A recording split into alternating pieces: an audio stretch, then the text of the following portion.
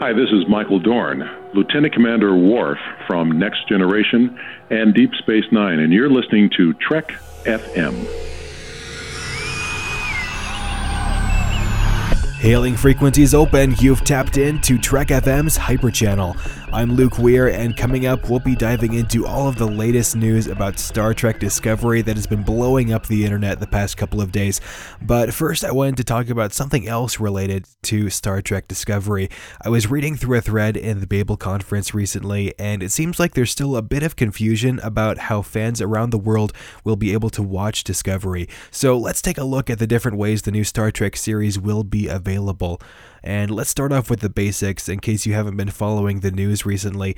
In most countries, Star Trek Discovery will not be available on a traditional television network. Instead, it will be available almost exclusively on streaming services.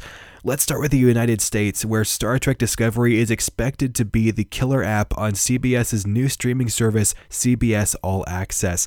The premiere episode will be broadcast on the CBS network, but all subsequent episodes will only be available through CBS All Access, which has a monthly subscription fee and includes ads, although you'll watch about 25% fewer ads on the service than you would in a typical hour of network television.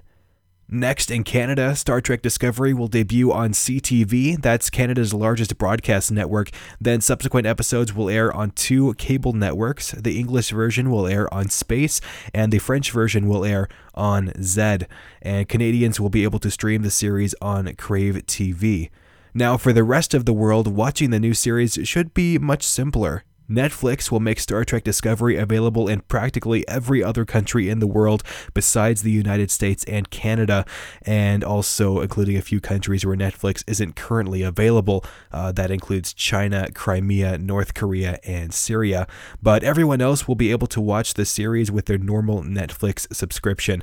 This is really exciting for international audiences. Even though Star Trek has always been readily available in the United States, most other countries have had to rely on importing tapes or DVDs to get their Star Trek fix, and only recently has streaming made previous Star Trek shows easily available to international audiences. You can read an interesting article about this on trekcore.com. We'll post the link to that article in the show notes.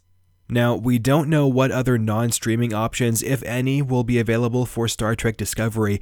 Most shows are available to download on digital platforms like iTunes or Vudu, and most shows still eventually have a physical release on DVD or Blu-ray.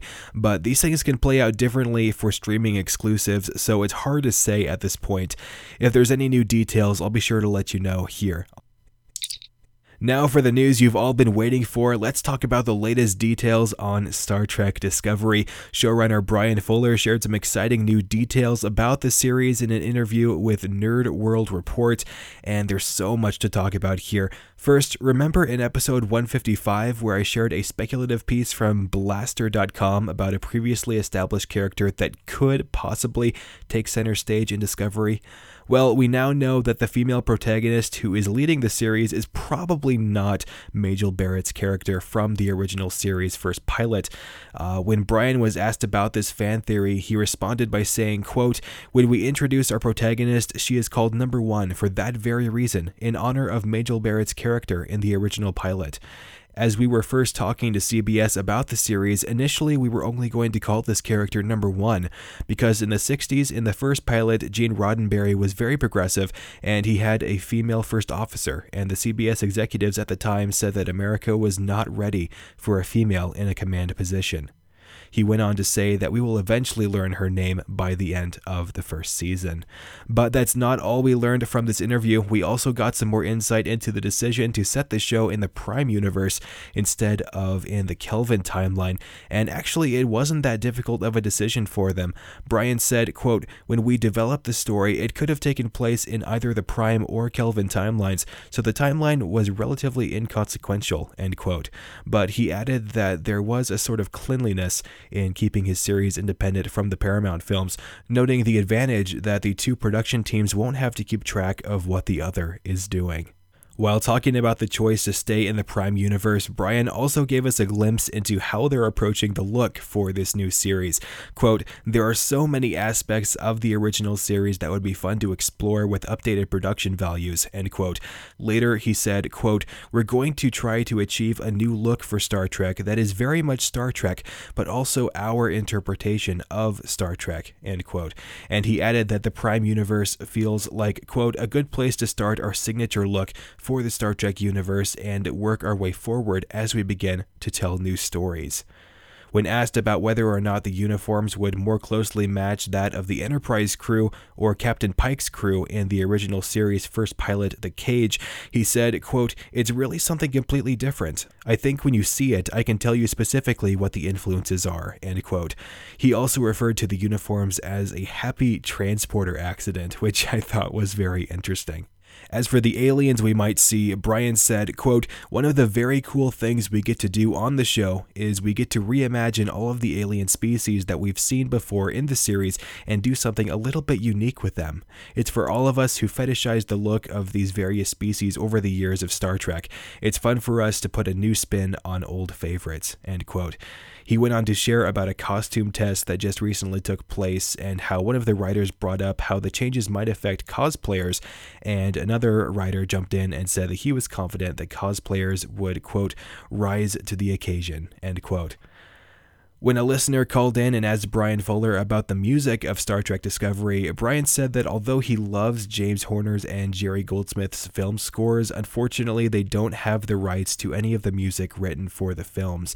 They do, however, have access to the music created for the television shows, and Brian elaborated on that, saying, quote, "We absolutely have to have orchestral elements of the show and live orchestra as well. If we didn't have a live orchestral score, we would be the first televised Star Trek series without one. But you look at some interesting hybridizations of synths or orchestral scores that have serviced Star Trek very well. Jerry Goldsmith's score in First Contact had some fantastic mix pieces, and I look at what Hans Zimmer does and I love his work for Interstellar, so it's interesting to take a bit of a mix with our approach," end quote. In this interview with the Nerd World Report, Brian also shared that we shouldn't expect to see any more episodes of Star Trek in 2017 beyond the 13 that were initially ordered. He added that he would, quote, "strongly recommend that we never do 26 episodes. I think that would fatigue the show. Ideally, I would love to do 10 episodes. I think that model has a tighter story," end quote. But he also added that he's in talks about what they can do to keep Star Trek fans invested throughout the year, implying that there might be some other content available exclusively through CBS All Access that would incentivize fans to continue subscribing while Star Trek Discovery is between seasons, but nothing yet is officially confirmed about that extra content. Going over a few other tidbits we learned from Brian Fuller's interview, we found out that Nicholas Meyer, who directed Star Trek VI: An Undiscovered Country, is writing the second hour of the pilot in addition to his other writing duties. The first hour is being written by Alex Kurtzman and Brian Fuller. Also, we found out that the first action figures for Star Trek Discovery have been produced. Brian Fuller has held 2 different character figures in his own hands. And we could probably expect some casting announcements in October. Right now, they're meeting with actors and figuring out everyone's schedules. And while talking about casting, Brian brought up that he would be interested in possibly working with actors from his previous shows. Those include Pushing Daisies, Dead Like Me, and most recently, Hannibal. So that's actually where I'm going to wrap things up for today. There's a lot happening in the world of Star Trek that I didn't have time to cover today, like Mission New York coming up here this weekend, but we'll have plenty of news to cover from that here in the near future. Looking back on Brian Fuller's comments on the development of Star Trek Discovery, I continue to get more and more excited about this next era of Star Trek on television. Now, when Brian talks about the ways he and his team will be reimagining Star Trek for modern audiences, I will admit that I do get a bit nervous. The continuity of Star Trek is really important to me, and like a lot of fans, keeping that continuity intact is something that I take seriously.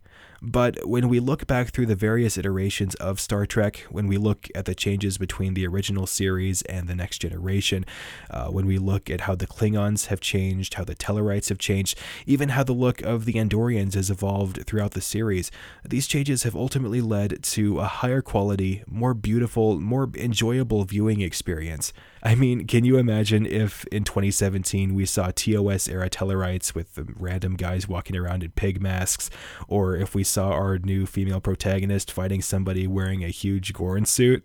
It just wouldn't work. But virtually every change that has taken place in the television series has been for the better, and I'm fully confident that Bryan Fuller wants to make Star Trek the very best it can be, both for hardcore Star Trek fans as well as the next generation of Trekkies.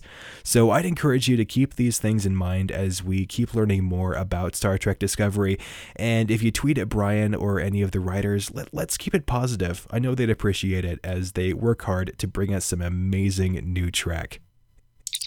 And that's it for today's episode of Hyper Channel. You can keep up with me on Instagram and Twitter at CraptasticLuke. That's spelled like Fantastic Luke, but with a crap instead of a fan. You should also add me on Facebook. Just search for Luke Weir. You can follow Trek FM on Twitter and Facebook. You can also join Trek FM's Facebook group, the Babel Conference. It's a secret group that's just for Trek FM listeners, and we have some great Star Trek discussion on there. Just search for the Babel Conference. That's BABEL. You can support the Trek FM network on Patreon. Go to patreon.com/TrekFM and check out the various levels of support you can choose from on there. If you want to keep up with all of the shows on Trek FM, you can subscribe to the Trek FM master feed, or you can keep up with individual Trek FM shows on their own individual podcast feeds, and those are all available on iTunes, Stitcher, TuneIn, SoundCloud, and so many more. You can also stream or download episodes or grab the RSS feeds from our website, trek.fm, and don't forget you can check out all of the articles I sourced for today's episode in the show notes, and I would like to note that some of Bryan Fuller's quotes were slightly edited for clarity. I'm Luke Weir. Thank you so much for listening. We'll be back soon with another episode of Hyper Channel.